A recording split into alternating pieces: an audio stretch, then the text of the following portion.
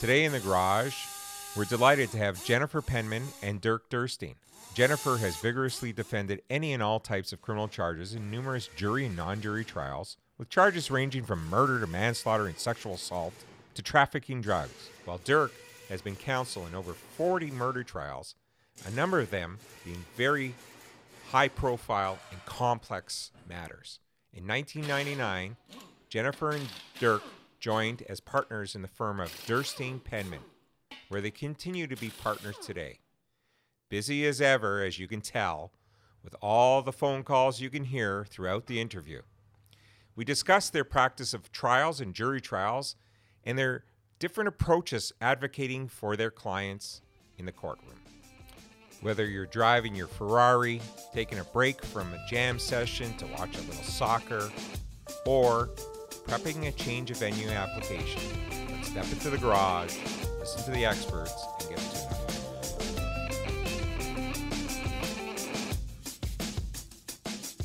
And you both believe strongly that every accused person has the right to a fearless defense, and they get that. And anyone who needs a defense gets that type of service when they come to Derstine Penman. So let's get on with the interview. I want to talk about trials and jury trials. What made you think, while you were growing up, that you would want to be a trial lawyer? Or how did you morph into the trial lawyers that you are today?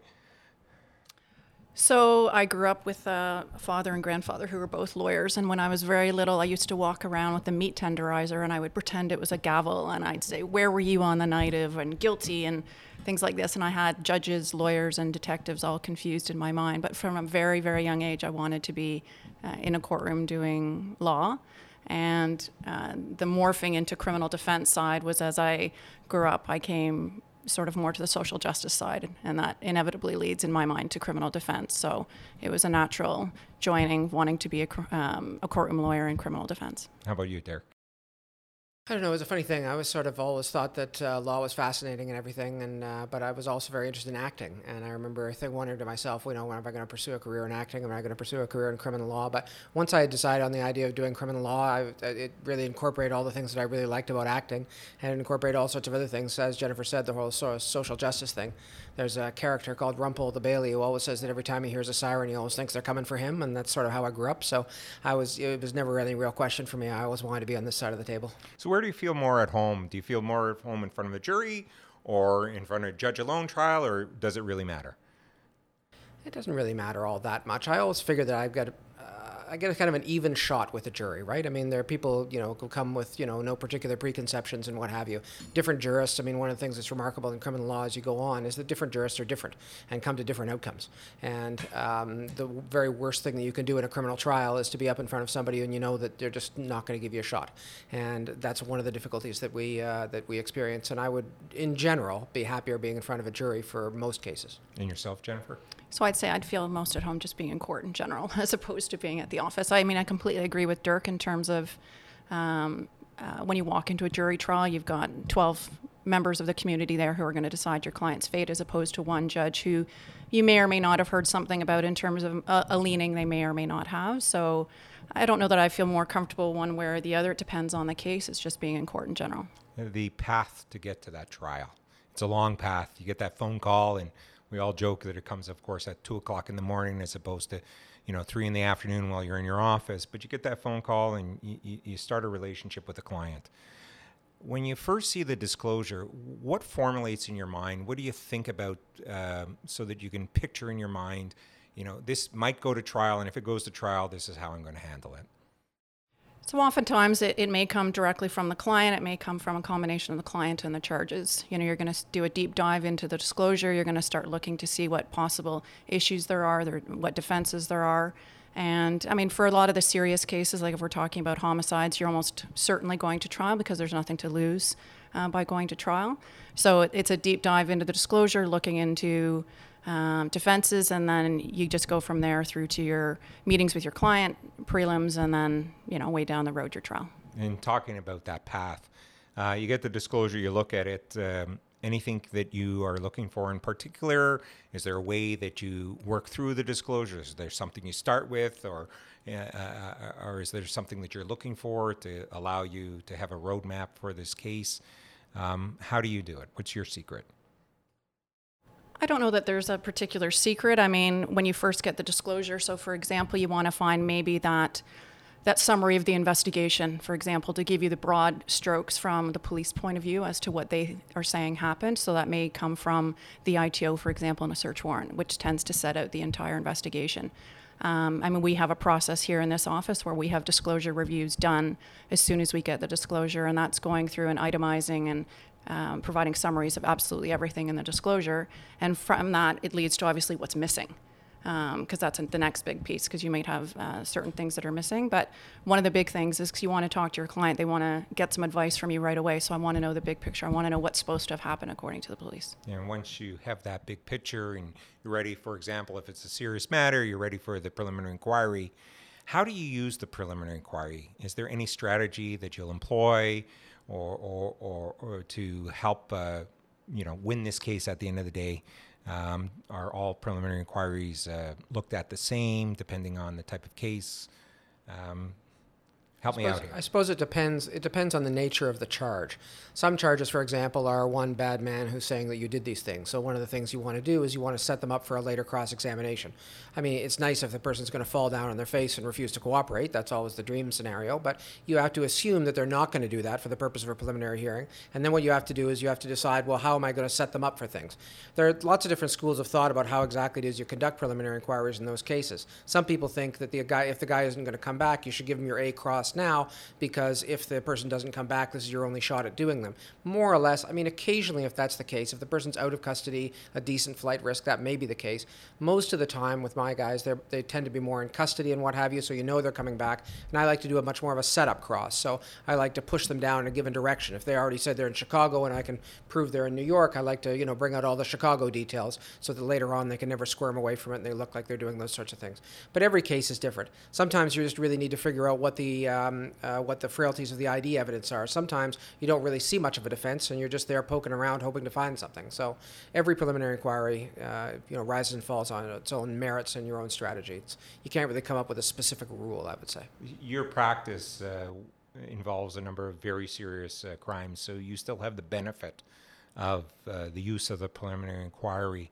When the preliminary inquiry is over and it's done and you get the transcript, how do you incorporate that into your trial preparation with all the disclosure and the information that you have from your clients so that you can be ready for the puck to drop at that jury trial? We, in this office, we do graphs. That's the way we often prepare it. So what will happen is that if a person's given 3 or 4 statements, we'll summarize them on paper, where we break them down according thematically, and we show the distinctions between what they've said at various different times. So what they've said at the preliminary inquiry, what they said in their first statement, and what have you. And that provides an excellent tool, a preliminary tool, for deciding how exactly your cross is going to go, to show the distinctions and how it is that they're going. So that's I suppose the first thing to do.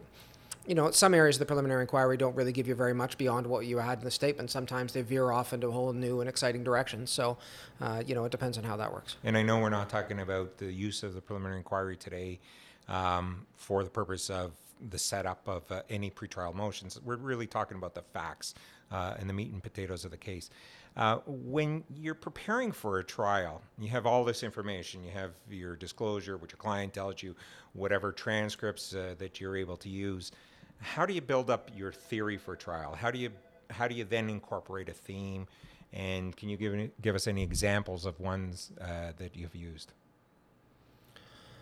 I mean, by the end of the preliminary inquiry at least, and hopefully before, you'll have come up with a theme, like something that you're actually going to push. This is the way that I'm going to do it. It doesn't necessarily need to be an affirmative defense. It doesn't all have to be leading towards, he's guilty of manslaughter, but he never intended to do this. I mean, sometimes it can be, there's just no way of telling. Isn't this all ridiculous, right? But I mean, to the extent that you're actually putting things forward, you have to be able to bring forward a sort of an unwritten theme. It's often said that every jury trial has an unstated theme that can never be spoken of, and that I believe that firmly. So sometimes what you have to do is that you have to be pursuing your given agenda, but you can also leave subtly in the air something else which is more than that. So for example, I had a case outside of Toronto jurisdiction where it was a sexual assault of a young girl, and the father came along and killed the person who had done this. And so we wanted to push the whole question about provocation. And there was a difficulty because there was too much time that had elapsed, right? So we had to sort of bring it all back together. So that the fundamental theme that we were trying to do is he was just provoked and any man would do this. But one of the things that we were also trying to tout is the fact that the other guy was a very bad man. And, to a certain extent, you should have no sympathy for this other man. So we were developing that all the way along. And several times I had this recurring theme that I would say when I was talking to the thing, she was just a little girl. And it just sort of brought home to everybody. It doesn't have anything to do with the actual eventual nature of the things. Theoretically, it arose to his state of mind, but in a very real way, it would sort of, make the jury think, yeah, this guy's a monster. She was just a little girl, and, I'm not going to help out this monster. So when you would use the theme, one of the themes, she's just a little girl, you throw that into some of the questions? For sure. Yeah, throw it into the questions and eventually throw it into my jury address. And it was like, when I was young and I was starting out, I couldn't figure out, well, what do they mean by theme? How do you employ it? How do you thread it through the case? And then, it takes some time to realize how it's done and how you can put it in with an appropriate witness and deliver that message to the jury, and hopefully they remember it. Are there any other interesting themes that you were able to develop over time? And that's for both you and Jennifer to answer. We'd love to hear it. I mean, I suppose this is just it might be an obvious sort of practical one, but I suppose it's helpful for younger counsel. This was a self-defense case for a client. She was a transgender female sex worker, and it was a self-defense theme right from the get-go. So all of the cross-examinations were geared to how dangerous the other person was, the size of the other person, how distraught she was, for example, when she was arrested, and then, of course, when she testified. So there was lots when we had her testifying as to bringing that theme out. And it was an obvious one in some respects, but it was important that it come out right from the very beginning for many reasons, because of the optics in that case as well. And when you say get it out from the beginning, like first witness? So sometimes you can choose to do an opening in a jury trial, and you might want to do that because you want to set that theme out right in the middle of your opening, so that the jury has some idea that there's something going on here other than the 25 officers that they're going to hear from right at the beginning and have no idea what the defense perspective is. So sometimes you can apply to do an opening, and you're going to put your theme out right in your opening. Yeah, there's something to that. As a matter of fact, the orthodox rule, I think, has arisen about the fact that you don't open. And generally, I don't open. But from time to time, it can be a powerful thing. And I find that in the times that I do want to open, you have to know that you're going to call your client or not call your client or what have you if you're going to be opening, but which one doesn't always know. But if you can open, apply to open just at the end of the Crown's case. Because just at the end, not at the end of the Crown's case, at the end of the Crown's opening itself. Because sometimes it will not become apparent to the jury what your defense is. And so they're going to hear the Crown's case and, oh my God, he was caught on video doing it. Well, what am I doing here? I'm just going to mail this in. There's just nothing to be said. So sometimes you can apply to open at that juncture so the jury can understand, okay, well, look out for this. You're going to hear a lot more of these things. There's more things lurking in the weeds. Don't come to a determination yet. How about cross-examination during a jury trial? You indicated that you thought you'd like to be an actor. Is every cross-examination theatrical? Is theatrical in the broadest sense that what you're trying to do with every cross-examination is paint a picture so that you can be theatrical while asking no questions. So a witness can be up there for a while and you can just sort of wave your hand dismissively, no questions. And that's theater, right? It's maybe not theater like, Charlton Heston and the Ten Commandments, but it's theater because you're conveying a message. It's theater when you walk up to your accused's water glass and drink out of his water glass because he's just a regular guy. It's theater when you put your hand on his shoulder in the box, right? Because he's just a human being, just like you, right? He's not some sort of monster, right? You can have a quiet theatrical cross. You can have a noisy theatrical cross. It's important that every cross-examination be geared for exactly what it is intended to do, and that it not all be monochromatic. Any quick comebacks you have for witnesses that may want to become adversarial with you or try to get you off your game? I know you go in with a plan and you have your structure of questions, but we do find these witnesses. Sometimes they're police, sometimes they're individuals. How do you handle them? I suppose it depends what they have said to me in the first place, but I don't find that problematic for me because I tend to be very argumentative. So I don't know, I shut it down somehow and put it right back on them. I can't think of some quippy phrase. That's Dirk's territory.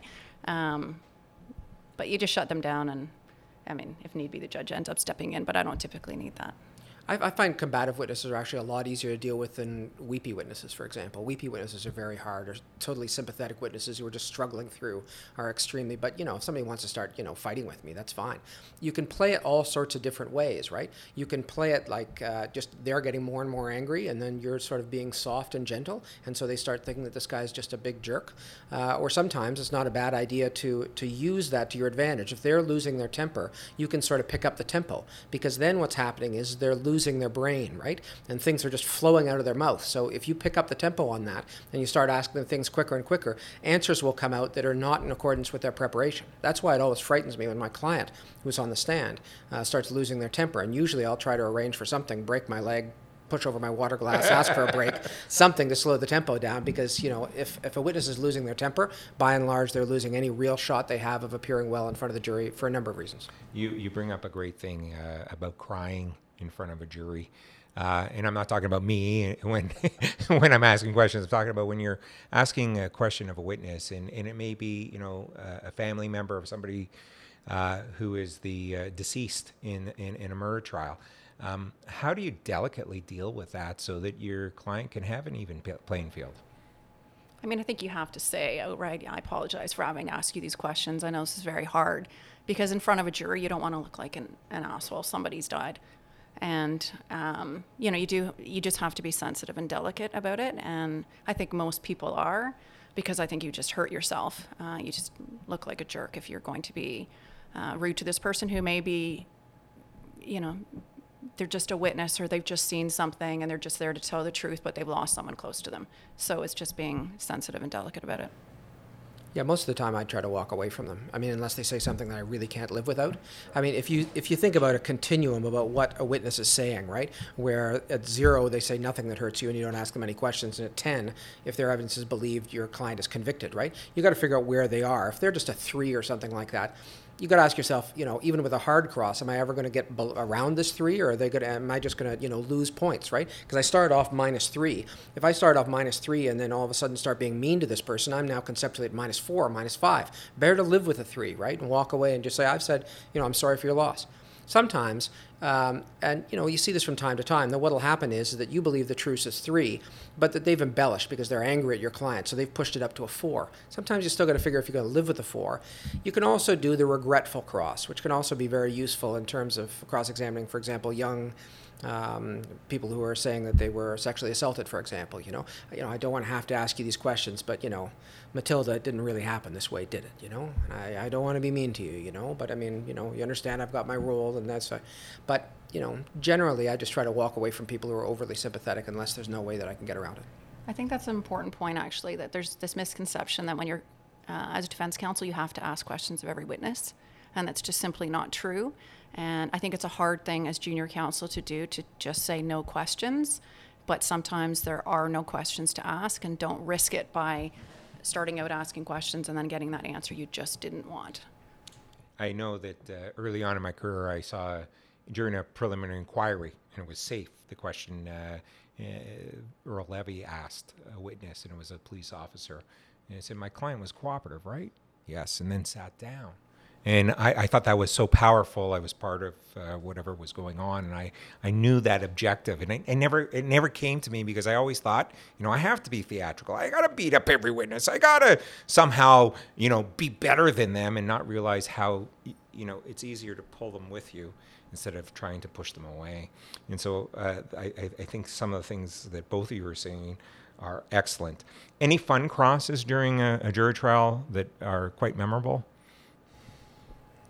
I've accused far too many people of being the actual killer. It's happened to me a few times, and I wouldn't say it's fun. It's just kind of amazing to me how many times I've done it, and I've had a variety of reactions to that accusation. So I suppose looking back as defense counsel now, it was kind of fun at the time. So I think that was fun. Sometimes you have crosses which you barely think you're going to undertake, and then all of a sudden they bear enormous fruit. So I can remember a specific time when I was cross-examining an expert witness, so I thought I just asked 2 or 3 questions of, and they started falling down all over the place. And, everybody sort of assumed that this was like a table leg that would never waver, and all of a sudden this table leg was just turning to molasses. And the more questions you ask, the more this person fell down absolutely. So I remember thinking that, wow, I mean, this is just completely on the fly, but this person is completely self-destructing, and the Crown's over there tearing out their hair, and there's just nothing to be done. There was just nothing and it was just completely ex improviso, as we say. You always know your case inside out, and you can jump on things like that when they happen. How about ethics? Any true dilemmas that that pop or rear their ugly head during a trial? Any things that young lawyers should be worried about during a trial, during cross-examination, or during the process of a jury trial? Lots. I mean, there are lots of ethical dilemmas. One of the things that's very much there is that, we're all competitive and we all want to win. And in a very real way, we also want to, defend our clients in a strong way and what have you. And you have to come into it from that point of view. I mean, you have to, the power of the state is really quite significant. You've got to be pulling as hard as you can on the other side of that rope if you want to, achieve any kind of good result. You can't be mollycoddling the whole thing. You've really got to go forward hard. But then, from time to time, you run into places that you just can't go, right? And you've taken the baton that far, but they want to take you that extra step further. And sometimes it can be kind of seductive because you say to yourself, well, if I take this extra step, I'll actually achieve a fantastic result, But, the whole idea about what, telling a witness essentially what to say, right? So you see the witness and you want to ask him, well, what happened on that day? And really what you need him to say is, I don't know what, the little bird flew up at the last minute, right? But you can't say the little bird flew up at the last minute, didn't they? I mean, it's it's just you can't put that into their mouth. And a person will say, "Well, I'll go and tell them about the little bird and putting it out there at the last minute." Don't do that. That's just not the appropriate place. Or a client will say, "What do I have to say so that I get that defense?" The truth, right? I mean, you tell me what the story is, and I'll tell you something else. I know a very senior lawyer, for example, who used to tell his client everything about the law, and then ask for what the story was. So he was an impaired lawyer, and he would say, okay, this is a defense, and this is not a defense, and this is not a defense, and that is a defense, all right? So now tell me what happened. And I always thought that was pretty close to the line. I think that is close to the line.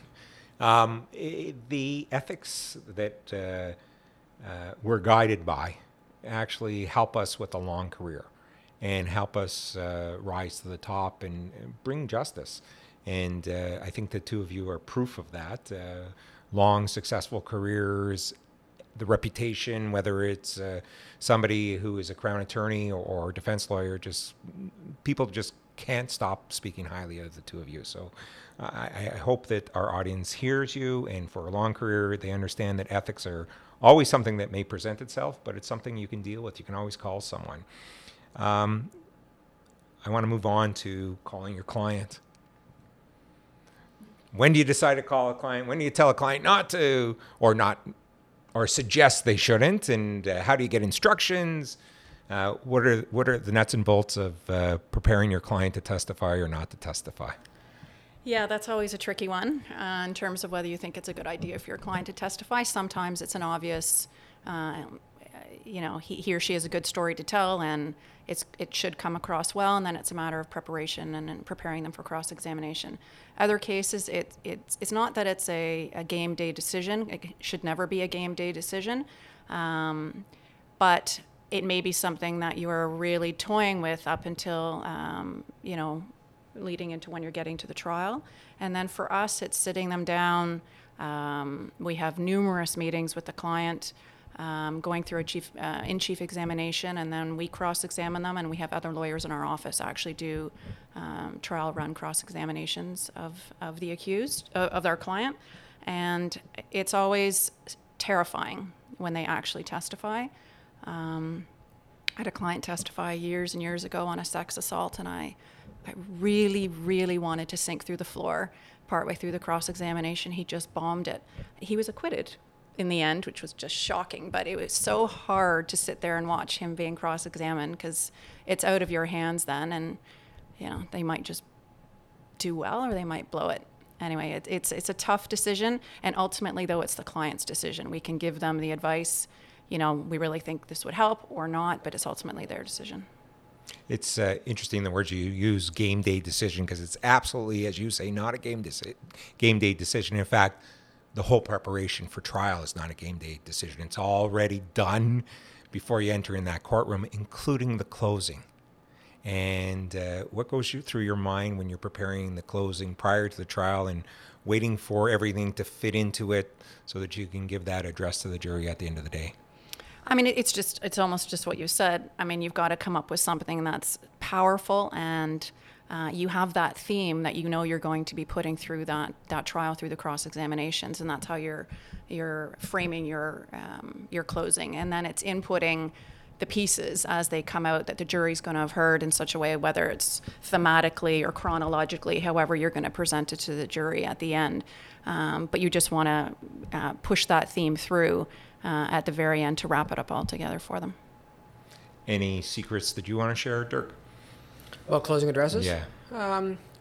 Never read and engage with the jury. It's most important that you actually look forward and engage with the jury. We all have different ways of actually, putting forward what we're going to have as written material when we're doing the whole thing. So I like to do it thematically and wander, right? But I wander away from the script and then come back to the script. It's more like a laundry list of things that I want to tell them rather than something else. But it's the most important thing to do is to engage but also make that the continuation of a continuum of relationship that you have built up over the course of the trial, right? So some of the people, for example, some of the members of the jury are, will like your jokes, right?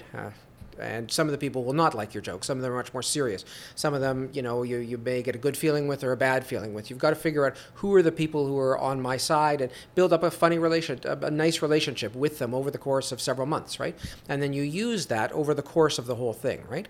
You also try to remember to a certain extent, at least I do, what exactly does some of these people do, right? So that when you're dealing with somebody, if somebody's an engineer, for example, you might very well be looking at them during the course of some things, and they may be, really engaged in some of those parts. So those are the parts you're looking at that person, right? But if it's the more human interest ones, you might look over it here because that woman cried during the course of this thing, and so it is a continuation of a one-sided conversation, but it's very much a conversation and not just a one-time speech.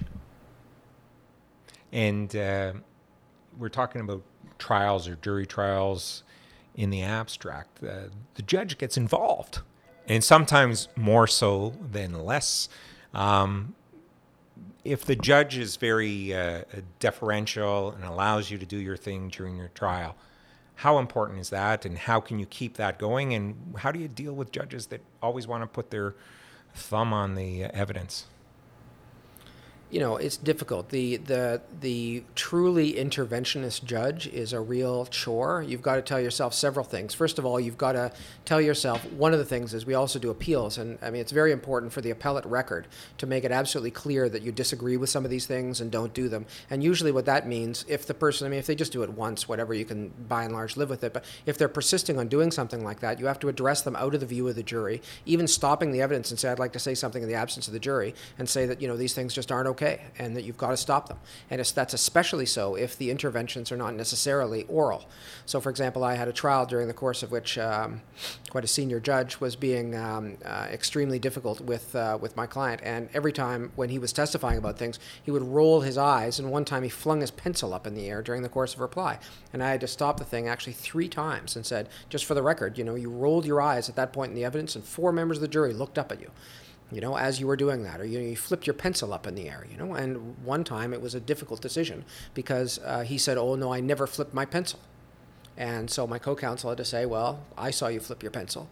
And, that's a sort of a situation where you realize all of a sudden that, your judge is now hating you, right? And I mean, you're putting things on the record that, they're not going to want to deal with, but you have to be relatively strong and you have to decide how you're going to do it. And that's got to be so hard for a young lawyer to do. When you're seasoned and you have experience, it's a little easier, but it's still tough to do. It's still tough to stand up and say, no, even as you indicated, co-counsel or other lawyers in the room said, no, I actually did see that. Because you'll see that, sometimes the Crown will agree, or sometimes the Crown may not be able to agree, and other counsel. It's so hard to deal with. So what advice would you give to a young lawyer? Just, be strong and realize that this isn't for you, and this is for your client, and it's essential to do that. I mean, there's a whole other theme here that we don't have time for about the whole idea about how do you run a trial with a view on appeals, with an idea about how you run appeals. But that's one of the real reasons for it. You have to preserve the trial fairness not only for now, but for the ability to make that argument down the road if you really see that the interventions of the judge are really tanking your client's ability to get a fair trial. That's obviously at the extreme end, but we've all seen it happen. And things like that really need to, you really need to lay some foundation for it later on. In the courtroom, the other thing you have to do is you have to make the jury realize that he's just being a total jerk, right? Because he comes vested with all this extraordinary authority, and the temptation is for them to say is that if he's interfering with you, you must be doing something wrong, so it's on you. So what you have to do is you have to be sort of, firm, and you have to be right. Because if you're firm and you're right, and he has to back down, they're going to start seeing he's just a jerk, right? And you have to gauge the mood of the jury as they're seeing this. Always watch your jury. All the time watch your jury. How are they responding to this? If they're responding to his things by rolling his eyes, then, maybe you just give a little small smile and say, "Oh, yes, Your Honor," and then you get a little chuckle off of the jury and the point is made. Not everyone gets to do 100 jury trials. So I want to talk about when you're not up in front of a jury, but you're instead in front of a judge alone, whether it's in Superior Court or if it's in Provincial Court on a trial. How do things differ? What do you employ? How do you act or deliver your message? Is it different in any way? I really don't think it is different, other than your audience is now just the judge, not the members of the jury. You still have to read your audience. You still have to have the devil in the details perspective as to the disclosure. You have to have your theme, preparation, organization. It's all the same. It's just you have one audience member that's really your concern in terms of what's ultimately going to happen, as opposed to 12. Yeah, there's also, to a certain extent, you may know your judge a lot better than you'd know any jury member, right? So you can tell that this person is the stickler for the rules, or leans towards the crown, or, is good on reasonable doubt but is bad on motions, or, you'll have a certain idea of that. So you can tailor yourself to a certain extent for that. I mean, if you're appearing in front of a judge alone and they're stickler for written materials, you give them all their written materials perfectly. If they're not going to read any of your written materials, then don't bust your posterior, getting perfect written materials together. Just realize that you're going to actually have to do everything orally. So, but sometimes the exact opposite is true. And if you offer to do written submissions, they'll be thrilled, and they're much more likely to remember that and to write it down more carefully than if you had not done that. So this law firm here has been a great place for young lawyers to learn and get mentorship and move on for their own careers, and some people stay. A classmate of mine, Stephen White, is here, excellent lawyer. So what message would you send to young lawyers? How did you develop to be a good trial lawyer? What can you share as they're about to embark on this long path, and it may seem daunting, but I know it's a wonderful career. What advice would you give to them? Do lots of trials. I mean, it's, you really want to get good at trials. It's like, Malcolm Gladwell says, right? If you want to get good at something, do it a lot. And there's no substitute for trials. I mean, I did a lot of mooting and everything like that, and it's all great. It's good preparation and everything, but, do trials. And even if they're not, big glamorous trials, I mean, at the end of the day, a Highway Traffic Act trial is, it's got a different outcome than anything else, but, all the various different points of evidence arise. You've still got to convince a jurist. You've got to do all those things. Do lots of trials. That's the one and only thing. I think that it is the easiest way, if you want to do that sort of thing, to be part of a firm early.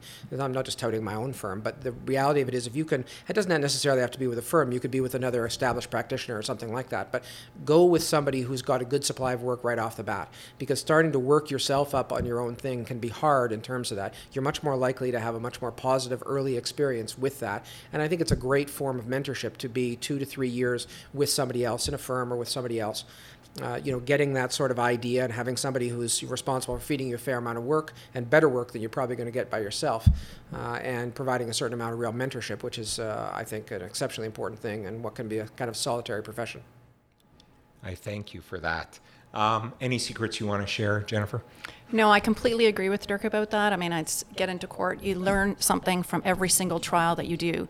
Even if I went and did a fail to comply trial now, or an assault, something will happen that may have never happened before, and I'll learn from it.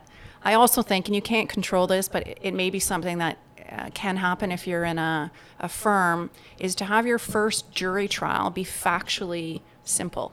because then you can actually focus on the process and focus on the jury and focus on your opening and closing. And if you've got a relatively factually simple trial, then you just have those facts in your head, no problem, and you can just focus on what's happening with the jury trial, which is what happened to me, and it was just an excellent experience for my first jury trial. Excellent. So I wanted to thank you both for joining us today.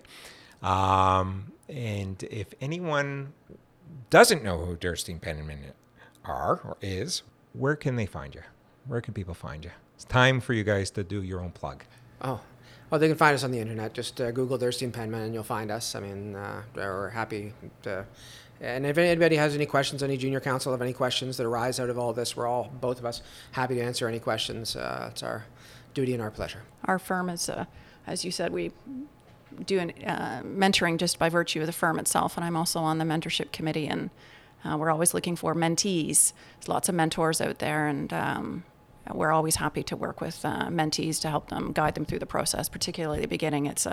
Law school doesn't actually teach you anything about being a criminal lawyer. You need to start practicing, and it's really, really advantageous to have a mentor. When I started practicing in the area of criminal law, people told me that the criminal bar is special, and you guys are proof of it. Thank you.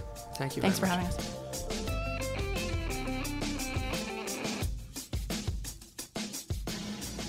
Thank you for listening to today's podcast. A shout out to our fantastic producers, Zenia, Sethna, and Jason Cooper. For more free legal education and to check out what we've been doing for the past 10 years, go to thelawgarage.com. That is thelawgarage.com.